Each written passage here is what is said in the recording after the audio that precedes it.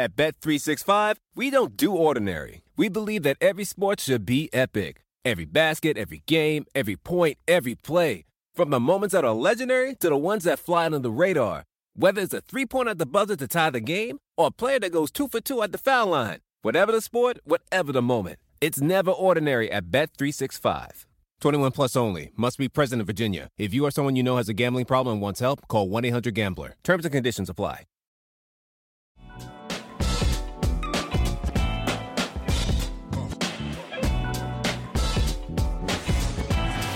All right. What's up, everybody? Welcome to the Brother from Another program. It's a brother from another family. It really is. It's usually Michael Smith, my brother from another, and myself today. Michael cannot make it today, and he may not be able to make it this week. Look, it's something on this show. We talk all the time, very unapologetically on this show. We talk about our faith. So keep Michael in your prayers, keep his family in your prayers, and we are hopeful that Michael is back soon and to make the show what it normally is. We will try to hold it down without him, though, and I think we will. We'll hold it down until our brother returns. And I got to tell you, Michael Smith, if you're watching somewhere, if you're listening somewhere, ooh, you better be glad you're not here today, because if you were here today, I don't think you'd be able to say anything. For the first time in a long time, I think you'd be speechless, because we would start off with the Urban Meyer situation. And it's a situation in Jacksonville. Now, for those who follow the show very closely, you know I've been talking with Michael for a while about Urban Meyer. And he's under the impression that I'm talking about Urban Meyer because I'm some scorned Ohio State Buckeyes fan. By the way, there are no such things as scorned Ohio State Buckeyes fans. We've had so much success over the years. What's there to be concerned about? What's there to be scorned about? One of the premier programs in the country, but I digress. This has nothing to do with Ohio State. It has nothing to do with Urban Meyer personally. It is just what I see. Urban Meyer is not a good fit for the Jacksonville Jaguars. He's never been a good fit for the Jacksonville Jaguars. And even when he started to get it right, a little bit after their Thursday night football loss to the Cincinnati Bengals, 24-21. Last second field goal. Trevor Lawrence played well. Robinson, the running back, who only got 5 carries in his first start under Urban Meyer, actually had 2 touchdowns. Urban Meyer made some good coaching decisions, but they lose to Joe Burrow and the Cincinnati Bengals, 24-21. After that game, you remember Urban Meyer said post-game, look, I'm usually not wrong about this. I'm not wrong about this. There's some wins in that locker room. I'm heartbroken for these guys. You know, we're going to turn this thing around. Yes, we are. And what does he do? You can't make this up. What does he do? He doesn't even get on the plane with his team going back to Jacksonville. Team gets on the plane. He's heartbroken for the guys. It's a bonding moment, you think, for the Jaguars. He doesn't get on the plane. What does he do? He goes from Cincinnati to Columbus, where he's got his own restaurant. And he is caught because I don't know. Does he think there's not the internet? Does he think there's not Google? Does he think there's not cell phones in the great state of Ohio? He starts doing some things at a bar at his restaurant with a young woman who is not his wife, and he is caught, and that goes viral, rightfully so. And now Urban Meyer is a pro coach in name only, a pro coach doing college things, doing silly things, and has to apologize to his team because his mantra in Jacksonville is own it. And so now he's got to own that when they were going back to Jacksonville, thinking about how they could get better as a team, theoretically, their head coach was in his own restaurant looking for pats on the back in one of the states where he made his name as a college coach, and getting pats on the back and other things. But it's a family show. But you get the idea. Anyway, This is not going to end well.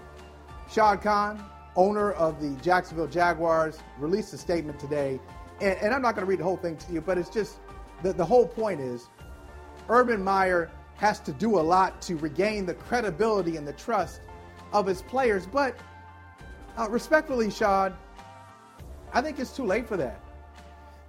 From the start,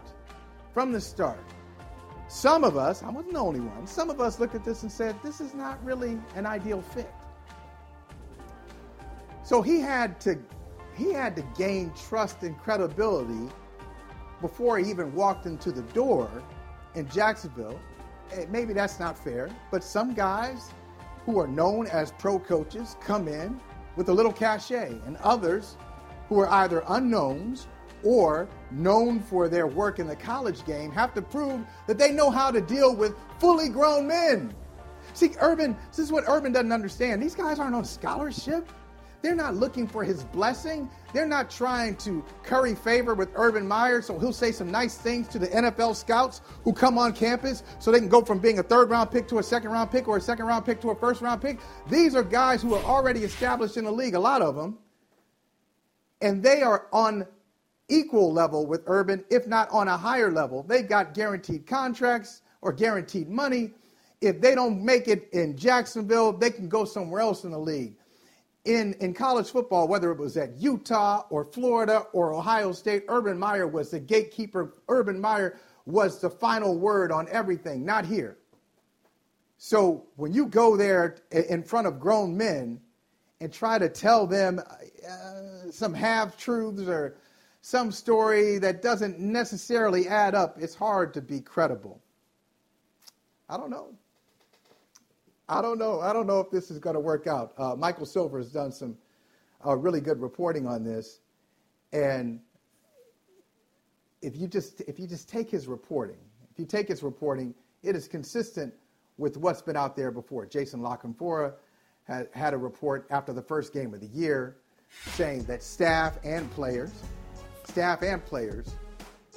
were a little discouraged, a little concerned about the methodology of Urban Meyer. Not a surprise. Once again, you know how many games he lost at Ohio State? His entire time in Columbus, he lost 9 games at Ohio State. Oh, he's going to lose 9 games at least this year in Jacksonville. As a matter of fact, if he only loses 9, it will be an upset. If they finish 8-9, that's a pretty good season for the Jacksonville Jaguars. So at the beginning of the year, they were already concerned about some of the things that Urban Meyer was doing.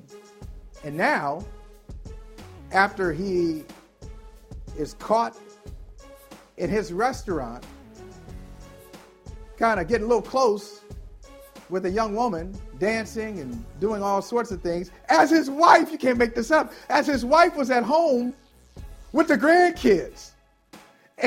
And on social media saying, Bubba, Papa, whatever she called him, Daddy, what she called him? Whatever, nickname, pet name. Daddy needs some time off. She's at home alone, and Urban is out in the crowd messing around with somebody who he has kind of intimated is a random person that he doesn't really know, but that's questionable. Last thing I'll say on this. Last thing I'll say besides, I won't be shocked if he doesn't make it through the year. That's not a hot take. I've been saying it all along. Be consistent. This is not just a reactionary comment on the news of the day. I'll be surprised if he makes it through the entire year. I thought maybe this would be happening next year. I don't know if he'll make it to game 10 or game 11. Really, I'm serious. But the last thing I'll say on this is, and you'll disagree. You'll get mad at me over this. So be it. We got families disagree. Why do we always say when people get in trouble and it's not illegal, we say that's between him and his wife? Or, that's not for me to comment on. Why not? Why not? Why don't we comment on these things?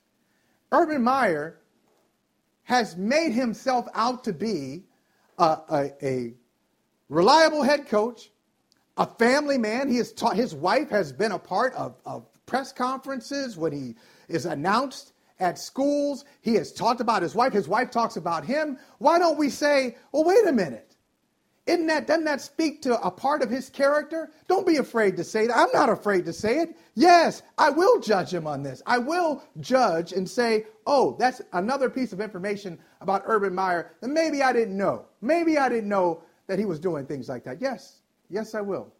Pay attention to this situation. Anyway, let's go from all right to let's go from all wrong to all right, I should say.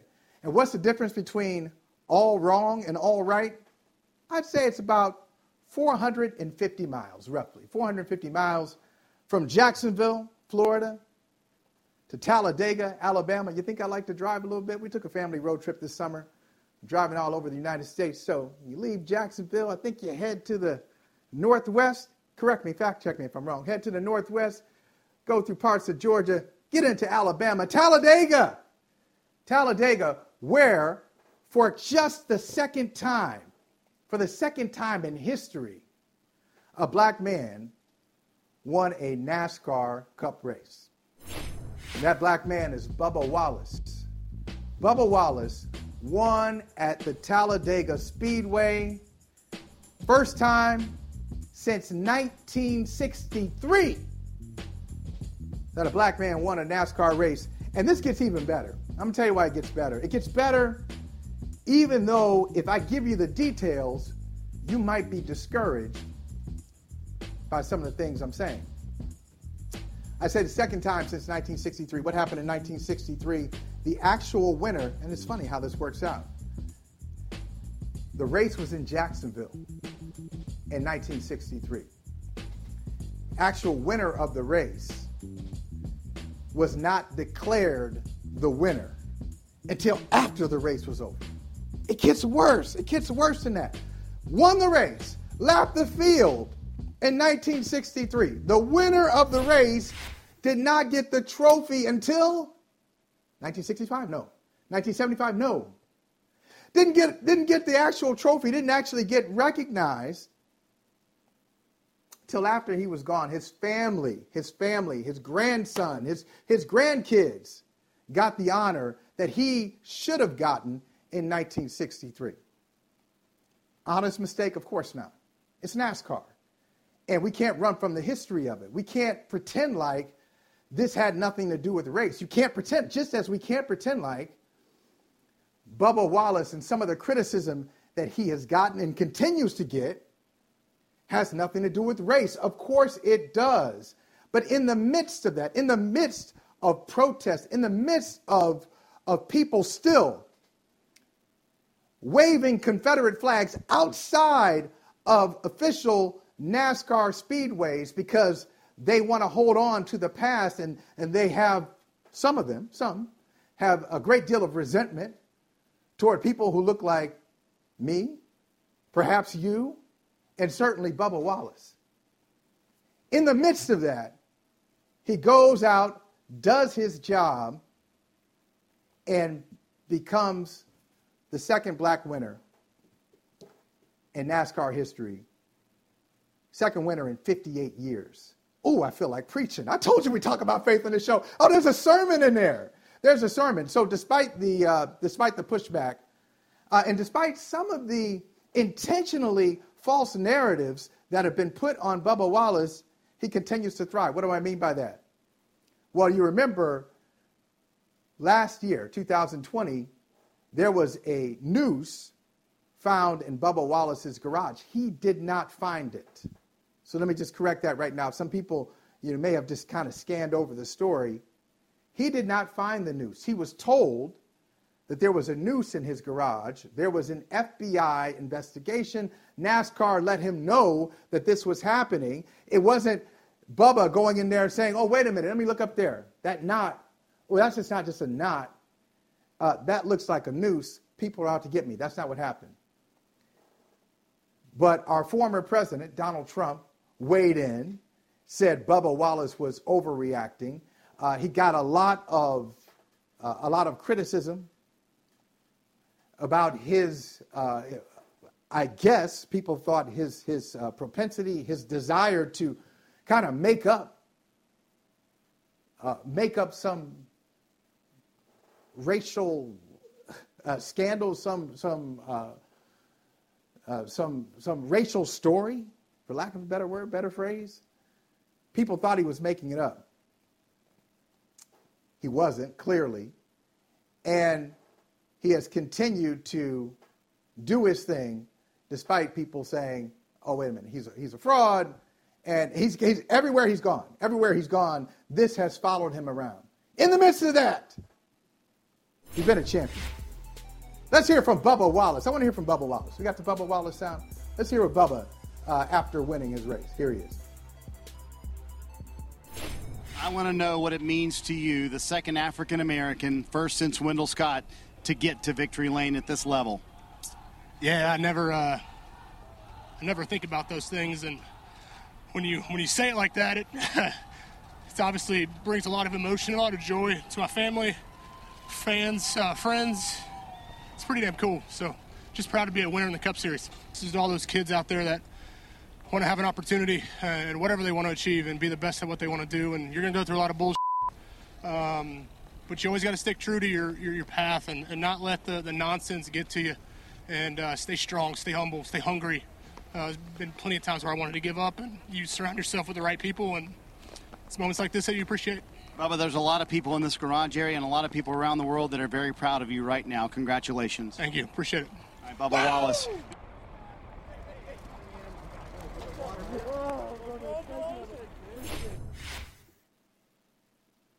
It's powerful stuff.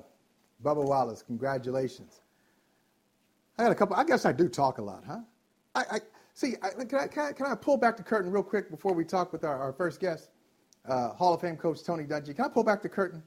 So we figure out, hey, Michael, you're gonna do the first 20 minutes by yourself, and who knows, man? I don't know if you need some support, you need some help. I mean, can you really talk for 20 minutes by yourself? And I thought I'd get to like 4 or 5 topics. Hey, bounce around. Because who talks that much? Apparently I do. So I got to, hey, Urban, I got to own it too. I guess I do talk a lot. Let me get you a couple more topics before we take a break and check in with Coach Tony Dungy. I told you I wanted Michael Smith to be here today so I could kind of say, I told you so about Jacksonville. You know who else I want to be here today? I hope he's somewhere listening. Mr. Unbuttoned Podcast, our other brother Chris Sims. Chris Sims, I told you last week that I would see you in New York because I thought Red Sox Yankees, that first one-game playoff between the Red Sox and Yankees since 1978. Before I was born, that's a lie. I was 8. Anyway, one-game playoff, generational playoff, Red Sox Yankees. I thought that the Yankees wouldn't choke because they came into Boston. They swept the Red Sox. They outscored them 19-9. You know what the score was after the 7th inning in those 3 games? 9-1. So they just overwhelmed them in the late innings. I thought that this one-game playoff would take place at Yankee Stadium, but no. It's in Boston tonight. Red Sox, Yankees, Nathan Eovaldi on the hill for the Red Sox, and Garrett Cole, without Spider Tack, I hope, on the mound for the Yankees. So, listen, I'm going to tell you very briefly, without going through the history of Red Sox Yankees and what it used to be, I'm going to tell you, I'm going to enjoy this more now, maybe not more than 2004 Red Sox win for the first time in 86 years. You might have heard about it, but I may not enjoy it more than I did in 2004, but I'm going to enjoy it more than some previous Red Sox playoff appearances because this is the first time that the Red Sox and Yankees are meeting and the expectations are not there for either team to win the championship. Usually it used to be this arms race back and forth. Yankees would sign a free agent, Red Sox come back and sign a free agent. All right, Red Sox would do something, Yankees would do something. And they'd snipe at each other in the media, all that stuff, and the fans would get into fights. Some of that stuff is still happening, but not at the same level as it was back in the day. I like the fact that the Red Sox are a flawed team. They're like your favorite softball team, like your neighborhood softball team. They can slug it. They can't field worth anything. I mean, when they lose, whether it's tonight, they won't lose tonight though. When they lose out of the playoffs, it will be because somebody dropped the ball or a base running error. They are a fun, entertaining, flawed team. And Chris Sims, hide your phone tonight. Hide your phone tonight. You had some very profane messages that I'm sure Phil is disappointed that you use language like that with somebody who's supposed to be your brother. But hide your phone tonight because the Red Sox are going to beat the Yankees. And finally, I can't wait to talk with Coach Dungy about this. Justin Herbert getting it done. How about this? 500 completions before his 20th game in the NFL? Don't tell me what young quarterbacks can't do. Young quarterbacks, old quarterbacks, 44-year-old quarterbacks in Foxborough setting NFL records. We'll talk about that next with Hall of Fame coach Tony Dungy. Brother from another. Don't go anywhere. Reese's peanut butter cups are the greatest, but let me play devil's advocate here. Let's see. So, no, that's a good thing. That's definitely not a problem. Reese's, you did it. You stumped this charming devil. At Bet365, we don't do ordinary. We believe that every sport should be epic. Every basket, every game, every point, every play. From the moments that are legendary to the ones that fly under the radar. Whether it's a three-pointer at the buzzer to tie the game or a player that goes 2 for 2 at the foul line. Whatever the sport, whatever the moment. It's never ordinary at Bet365. 21 plus only. Must be present in Virginia. If you or someone you know has a gambling problem and wants help, call 1-800-GAMBLER. Terms and conditions apply. Pulling up to Mickey D's just for drinks? Oh yeah, that's me. Nothing extra, just perfection and a straw. Coming in hot for the coldest cups on the block. Because there are drinks. Then there are drinks from McDonald's. Mix things up with any size lemonade or sweet tea for $1.49. Perfect with our classic fries. Price and participation may vary. Cannot be combined with any other offer. Ba-da-ba-ba-ba.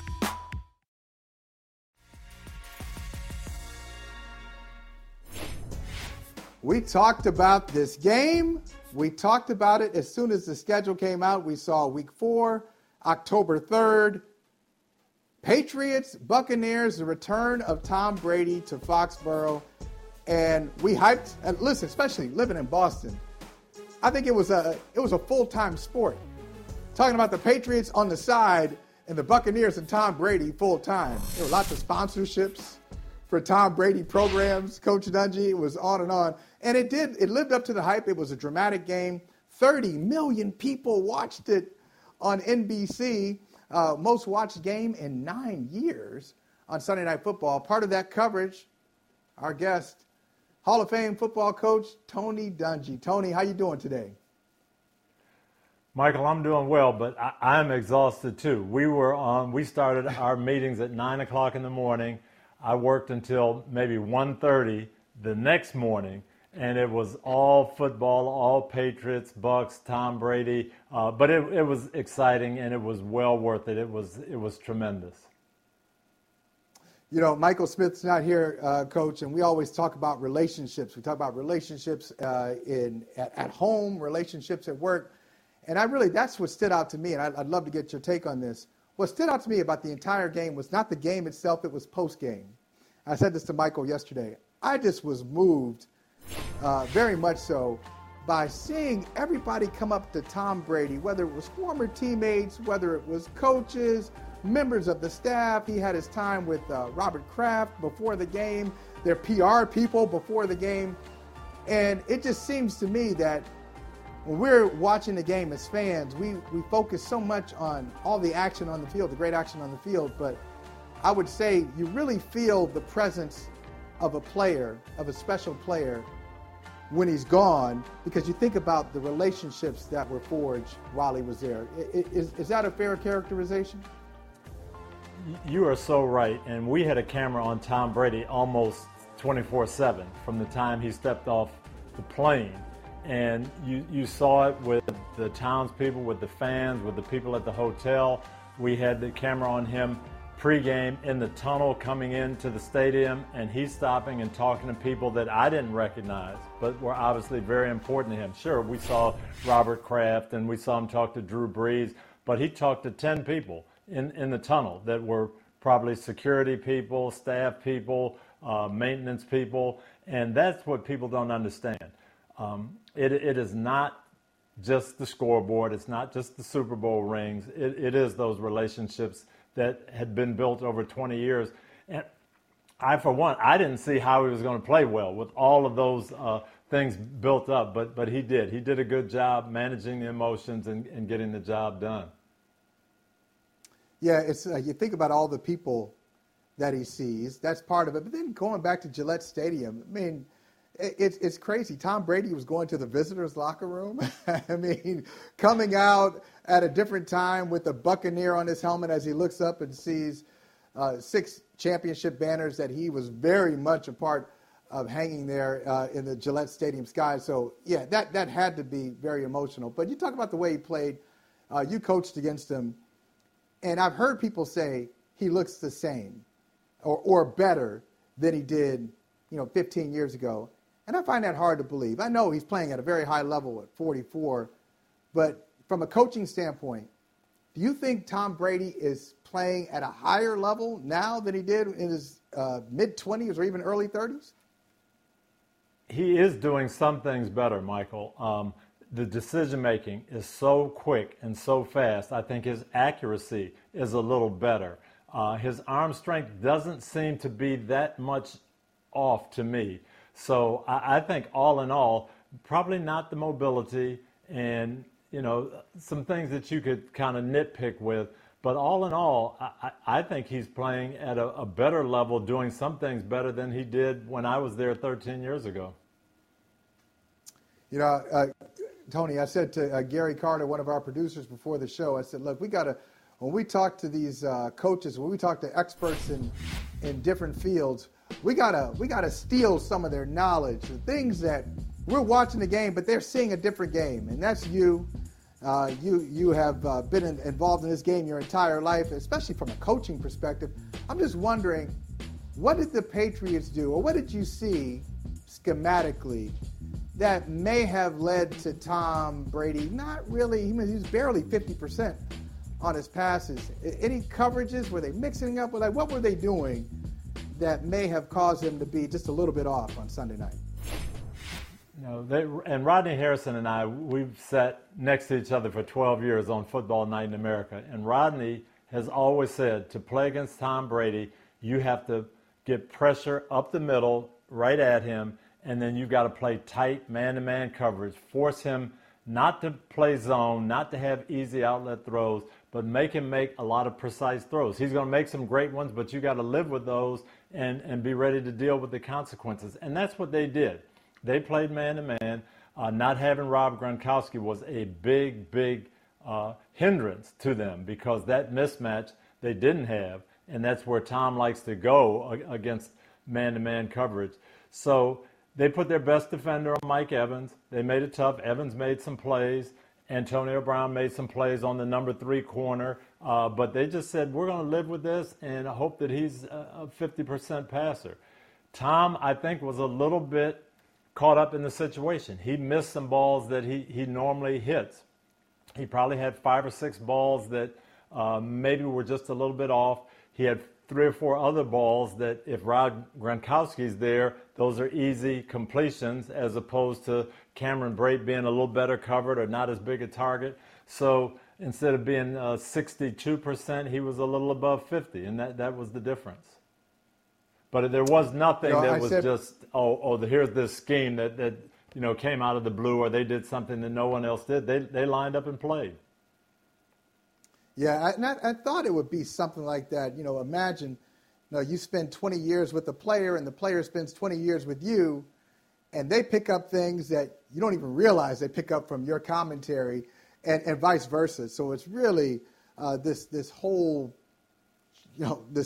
tug where no one really has an advantage because everybody just knows so much about the opponent. And the Patriots were taking on they were taking on their offense just with better personnel and clearly a better quarterback. I'm going to switch gears and go from talking about a 44-year-old quarterback to somebody a generation younger. I mentioned him off the top. Justin Herbert had his 500th completion last night, Coach, and he hadn't even played 20 games in the league. And it makes me wonder if we overthink young quarterbacks sometimes, because the only reason we saw Justin Herbert last year was a doctor's error in Los Angeles with Tyrod Taylor before the game. And Tyrod Taylor was their starter. And, okay, you can tell me if I'm wrong. Tell me if I'm crazy. I won't take it personally. I know we have great respect for each other, so go ahead. You can make fun of me if you want. I find it hard to believe. I know where you're going, and you're absolutely right. I sit and I hear all these people, don't put the guy in, let him sit and learn. It makes no sense to me, especially in this day and age when you got to find out about people in their third or fourth year. It makes no sense. If I wasn't there when Peyton Manning was a rookie, but if I had told him, you know what, you're going to just sit and watch Kelly Holcomb play, and you're going to learn, you're going to take 10% of the snaps in practice, and you're going to just learn the pro game, he would have looked at me like I was nuts. And you see it over and over and over again, these guys who come in. Peyton Manning threw 28 interceptions. They won 3 games his first year. Yes, it wasn't pretty, but you know what? He learned from that. He grew, and getting probably 700 throws to Marvin Harrison in practice that year because he was getting the first team reps. Well, now the next year and the year after that, it pays off. And that's just what happened with Justin Herbert. And that's just what happened with Andrew Luck. And I've got to give a little shout out.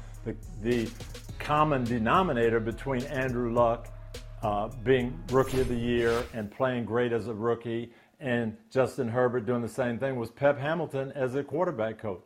And you get guys who know how to develop quarterbacks and you pour into them and let them play. That's how they get better. All right, so, yeah, I can see that. You talk about young quarterbacks playing, and maybe the wins aren't there in the beginning, but they're better for the experience. Now, this is a little different story, a different part of Florida than you're in right now. I know you're in Tampa, but, go up a little bit to Jacksonville. Yes, you got Trevor Lawrence, young quarterback. Wins are going to be tough to come by, but the situation is a little more complicated than that. What do you make? I know there's a lot there with Shad Khan coming out and saying, hey, Urban Meyer has to earn the trust and credibility of us and his players. What do you make of that situation, and where, if you had to point it out, I mean, there are probably several areas where Urban went wrong, but where can he learn? What area can he learn from most, in your estimation? Well, everything that happened before this past week, to me, that you kind of live with that. And would I have, made Trevor Lawrence go through a competition to win the job? No, I wouldn't have. But that's the quarterback. I mean, that's the coach's decision. And some of the things that he's done, the way he's run practice. But I can tell you this, Michael, I played football for probably 16 years total. I coached it for 28 years. I never went to a game where the head coach didn't come back with my team.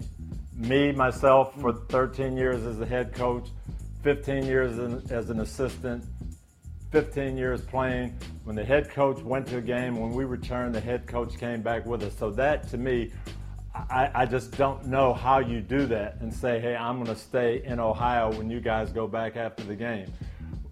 That was the mistake to me. What happened in the bar or whatever, that's secondary. You go back with your team. We finished by getting home and getting everybody. It's your responsibility as the head coach to make sure everybody lands on that plane safe, everybody gets back to the facility. Then you do what you have to do. Yeah, and that's a great point, because I've thought about that with the players. See, the players, and I said off the top, Tony, that they're not on scholarship now. They're not looking at you as the key to getting to the NFL. They're not looking for you to talk to your sources so they can go from being a third-round pick to a second-round pick or ultimately a first-round pick. They're already in the league, and so they see themselves as peers. It's like grown men. It's a peer relationship. How does he get those guys back? And Shad Khan said in that statement, he's got to get credibility and trust. How does he get that credibility and trust with those players who look at him and say, man, you weren't even here with us after a tough loss? That is very, very difficult. And he's going to have to work at that. And to be honest, I don't know how that will get done. But you're exactly right. I mean, we're always telling our players, we ride together, we're in this together. And then to say, well, hey, we've got 4 off days, so I'm going to stay here in Ohio with my family while you guys go back home. And, we're kind of dismissing things from here. I just don't think as a leader you do that, because you're sending a message, maybe subliminally, that you guys aren't as important to me as some things I have to do off the field. So I think he's going to have to work. It's going to take some time. I hope he does get it back. I think they have some building blocks to be a very good team down the road. But this is going to be a tough one for Urban Meyer to overcome. So you left Foxborough, exhausting and exhaustive coverage of Patriots Buccaneers. Now, Football Night in America, we've got a replay of the AFC Championship game, Buffalo, Kansas City. Kansas City back to 500. Buffalo shutting people down after that opening loss to Pittsburgh. What do you see in this game? And do you think that Buffalo has, I know it was competition last week, not great, but do you think Buffalo has learned from last year and has gone to that next level? I think Buffalo has improved. And some of the things that they had to do to improve, they've addressed. They needed to get some more pass rush, and they addressed that in the draft and in their offseason. They needed to be better running the ball and giving Josh Allen some alternatives. And they've done that. It sure looks like their run game is better. They're playing with energy and emotion, and they're playing like things this is a meaningful part of the season. Kansas City is playing like they're kind of bored to me. We're good, and we know we're good. We can explode anytime we want. So these first halves, we'll experiment a little bit, and then we'll really turn it on in the second half. I think Kansas City has to get back to work and get down to business. And maybe the fact that, hey, we lost to the Chargers. Now we've got Buffalo coming in. They look really good. Maybe that's going to be the wake-up call that the Chiefs need. Think about that, Tony. You're so good that you can afford to be bored and know that you can turn it on at any minute. Like, even if Kansas City doesn't win the division, I don't want to say they can just be casual, but even if they don't win the division, they're probably going to make the playoffs. And if you face them in the playoffs, you're probably going to be uncomfortable knowing that you're facing Kansas City, whether it's at home or on the road, right?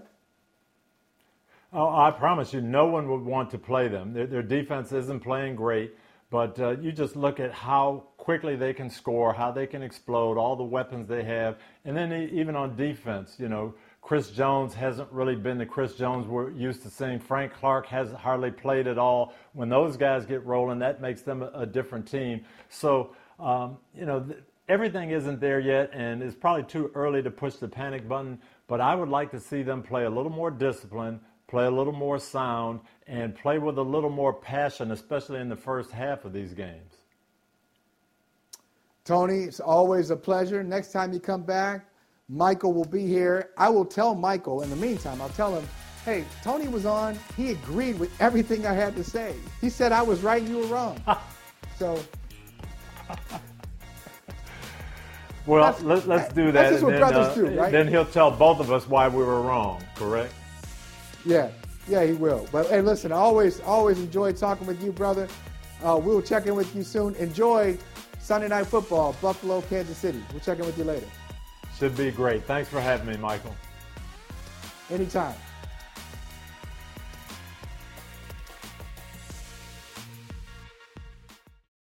Reese's Peanut Butter Cups are the greatest, but let me play devil's advocate here. Let's see. So, no, that's a good thing. That's definitely not a problem. Reese's, you did it. You stumped this charming devil. At Bet365, we don't do ordinary. We believe that every sport should be epic. Every goal, every game, every point, every play. From the moments that are legendary to the ones that fly under the radar. Whether it's a game-winning goal in the final seconds of overtime or a shot on the goal in the first period. Whatever the sport, whatever the moment. It's never ordinary at Bet365. 21 plus only. Must be present in Virginia. If you or someone you know has a gambling problem and wants help, call 1-800-GAMBLER. Terms and conditions apply. Pulling up to Mickey D's just for drinks? Oh yeah, that's me. Nothing extra, just perfection and a straw. Coming in hot for the coldest cups on the block. Because there are drinks. Then there are drinks from McDonald's. Mix things up with any size lemonade or sweet tea for $1.49. Perfect with our classic fries. Price and participation may vary, cannot be combined with any other offer. Ba-da-ba-ba-ba.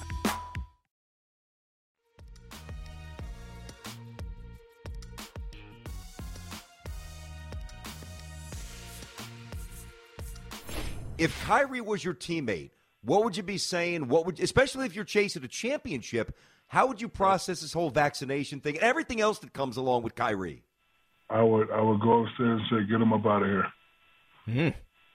Get him up out of here. We go in with a 2-punch and a great shooter and some rebounders like we got. Get his ass up out of here. Because now every day I have to answer questions about him and what he's doing. Get his ass up out of here. Wow. Do you think that actually happens? I don't know. Maybe you asked me if I was on the team. Yep. Of course, if I played with him, I'd be in charge all the way, all day. So, yeah. I mean, hey, whoever owns the Brooklyn Nets, get them up out of here. I feel like the only options was to get vaccinated or not play in the NBA. It was a tough decision. Hopefully, it works out in the long run. And 10 years, I'm so healthy. It feels good to play, but, getting vaccinated, that's going to be something that, stays in my mind for a long time.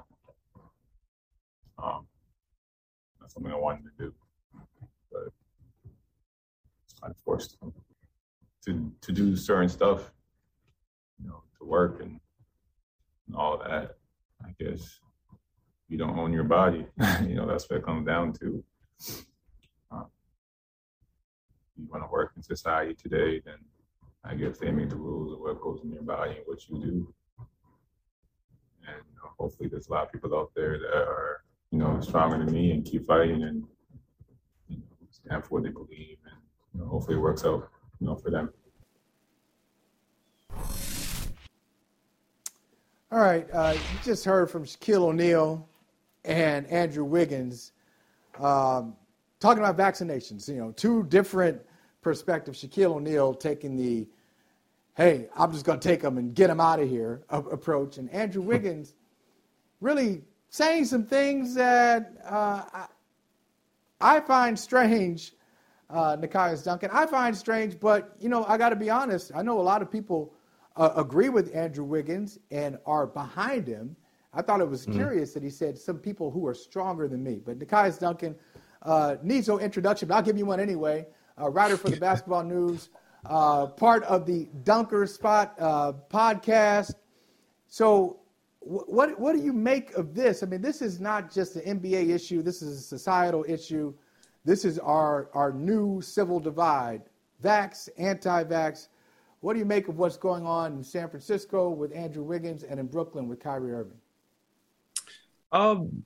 There are kind of like two things happening for me. One, I'll be transparent. Like, I am vaccinated. Like, I do think the science is there. Like, I think unless you have some kind of medical exemption, you should get vaccinated for yourself, for the people around you. So I'll start with that. Like, on one hand, I think it's important to add the context for, within the Black community, at least, like, there is historical reason to kind of have that hesitancy about not even just vaccines, but just kind of, the government and the healthcare and the health system in general. So I do understand hesitation or have a little bit of fear there. And I don't think that context should be completely dismissed. However, I do think the science is kind of there with this one. And there have been a lot of strawman arguments brought up against the vaccination that feels like, at least in my Twitter circle and just the conversation at large, that it feels like we've been battling this for a year and a half, 2 years now. And it's getting kind of ridiculous. And within the context of the NBA, it's, the health issue and the public safety issue is the most important thing. But just from a basketball perspective, Kyrie Irving not being vaccinated means he's missing 41 games. And we just saw a Brooklyn team that was eliminated in the second round, in part because they didn't have their stars available. And for Andrew Wiggins, he was an important piece of the Warriors team last year, a good defender, good shooter, still a good scorer. He was at the risk of missing half of their games because of the vaccination. And for the Warriors, they're trying to maximize this window with Steph Curry, who's coming off one of, if not the best season of his career. You hope to get Klay Thompson back at some point. So, like, they're pushing for a title. So they can't afford to have their starting small forward missing half of their games while they're trying to make a playoff push. You know, and the guys, before we go further, I got to tell you, I was raised old school. So that meant nobody had to call before they came over your house. They just pop up, okay? They pop up at your house. Then you let them in if they showed up at dinner time strategically. Sometimes it was strategic, okay, but you had to sit down and offer them a plate, and they took up, you know, some of the good pieces of chicken. That's the way it was. But you had to offer them a drink. You had to make them feel welcome. And I just got right into this vaccination conversation. I didn't say, welcome to Brother from Another. I didn't say how glad we are. I know Michael's not here, but he would say this, how glad we are to have you here. I didn't offer you anything to drink. What are you drinking today? I mean, let's before we go, what do you want to drink? I have my gallon of water beside me. I do a gallon of water every day. That's all I'm at right now. Okay. All right. Well, we can do that. I do want to ask you this. I know you talked about Brooklyn and Kyrie. One, do you think Kyrie will actually go through with it? Because Andrew Wiggins said somebody's stronger than me. Well, I'll tell you that Kyrie Irving is probably more dug in than anybody in the NBA. Do you think that he would go through with it and say, look, I'm just going to play road games. Sorry, as long as they have this mandate in New York City, I'm not doing it. I'm not going to be vaccinated. Do you think that would happen? Would he do it? And would Brooklyn say, cool? I don't think Brooklyn would say cool. I would start there. Like, as good as Kevin Durant is and proved that he was last season, as good as James Harden is, like, they are both over 30. They're trying to maximize that window as well. They need Kyrie Irving to be that third guy for them. So I don't think they would just accept half the games from him. I don't think Kyrie's ultimately going to go through with it. I will say, if anyone was going to dig their heels in and miss 41 games or just step away completely, it would be him, because he just marches to the beat of his own drum. And I don't say that in a negative fashion. Like, he very much thinks about life in general in a very different way. So if anyone was going to take the, you know, quote unquote principled stand in this case, it would be Kyrie. I don't see him giving up that much money at the end of the day and kind of letting down Kevin Durant and James Harden. And again, like, public safety should be the top barometer here, but you have to recognize that that's just not going to be the motivation for everyone. And so at the very least, he wants to win a title. He very much cares about winning. I think as we get near the regular season, I think he will eventually get vaccinated, or at the very least try to find some kind of compromise to where he can play more games. But this has just been interesting to track for me. Yeah, I'm going to ask you a couple more questions before we get you out of here. I really want to hit you on this. I don't know if you saw this general managers poll. They came out today, and 30 general managers, a range of topics. You know, best player in the league. They say the best player in the league is Kevin Durant. Best team in the league, they say it's Brooklyn. Now, how can you say Brooklyn is the best team in the league? You don't even know if Kyrie Irving is going to be there. Or maybe they've got so much confidence in Brooklyn, like Shaq does, that they think two guys, Durant and Harden, is enough to carry them to a championship. But what, you know, really stood out to me, Nekias, help me out with this. I'm just trying to figure out the logic of NBA general managers. So it said, player you most likely build your team around. So Luka Doncic got the second most votes. I think he was at 33% or something like that. Well ahead of Giannis. So you'd much rather build around Luka than Giannis. Giannis got best defensive player. Giannis got most versatile defensive player. We know Giannis has Defensive Player of the Year award. We know he's got a Finals MVP. We know he dropped 50 in Game 6 in the clinching game. He's got a championship. He's under 30 years old. He's in his prime. So what the hell are they talking about is my point. What are they talking about? Like, can you explain that to, like, why would you, why? It's not, you can't go with age. You can't go with potential. Like, Luka can't see Giannis on defense. He's not, you already said he's the most versatile guy. So can you explain that to me? I think if you're making the case for Luka, it's that, Giannis is young, Luka is younger, still technically on the rookie contract. The big extension kicks in next year for him. Like, I think if you're making the case with Luka, it's age, it's also the playmaking ability and the shooting ability. Like, he can be an offensive engine in a way that Giannis can. Like, he just won a title, obviously.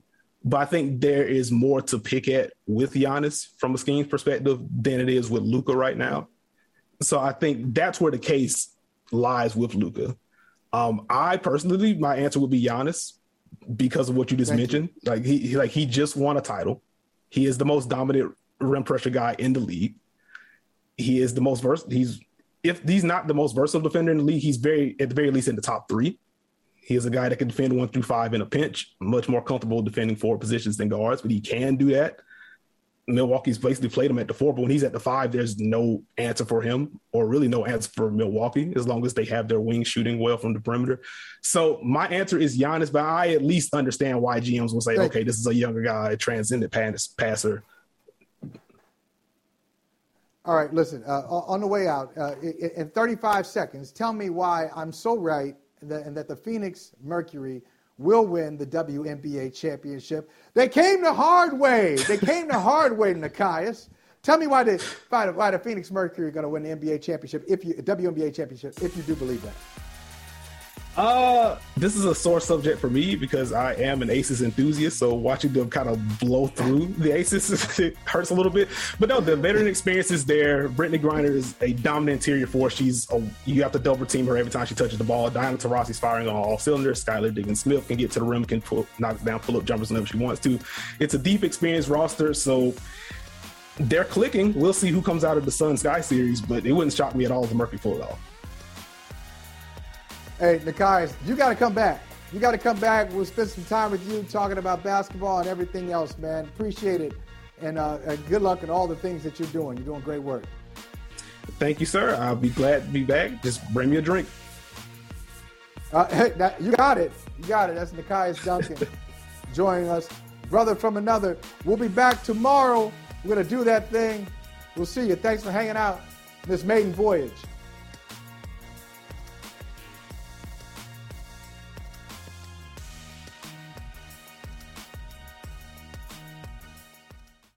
Reese's Peanut Butter Cups are the greatest, but let me play devil's advocate here. Let's see. So, no, that's a good thing. That's definitely not a problem. Reese's, you did it. You stumped this charming devil. At Bet365, we don't do ordinary. We believe that every sport should be epic. Every basket, every game, every point, every play. From the moments that are legendary to the ones that fly under the radar. Whether it's a three-pointer at the buzzer to tie the game or a player that goes 2 for 2 at the foul line. Whatever the sport, whatever the moment. It's never ordinary at Bet365. 21 plus only. Must be present in Virginia. If you or someone you know has a gambling problem and wants help, call 1-800-GAMBLER. Terms and conditions apply.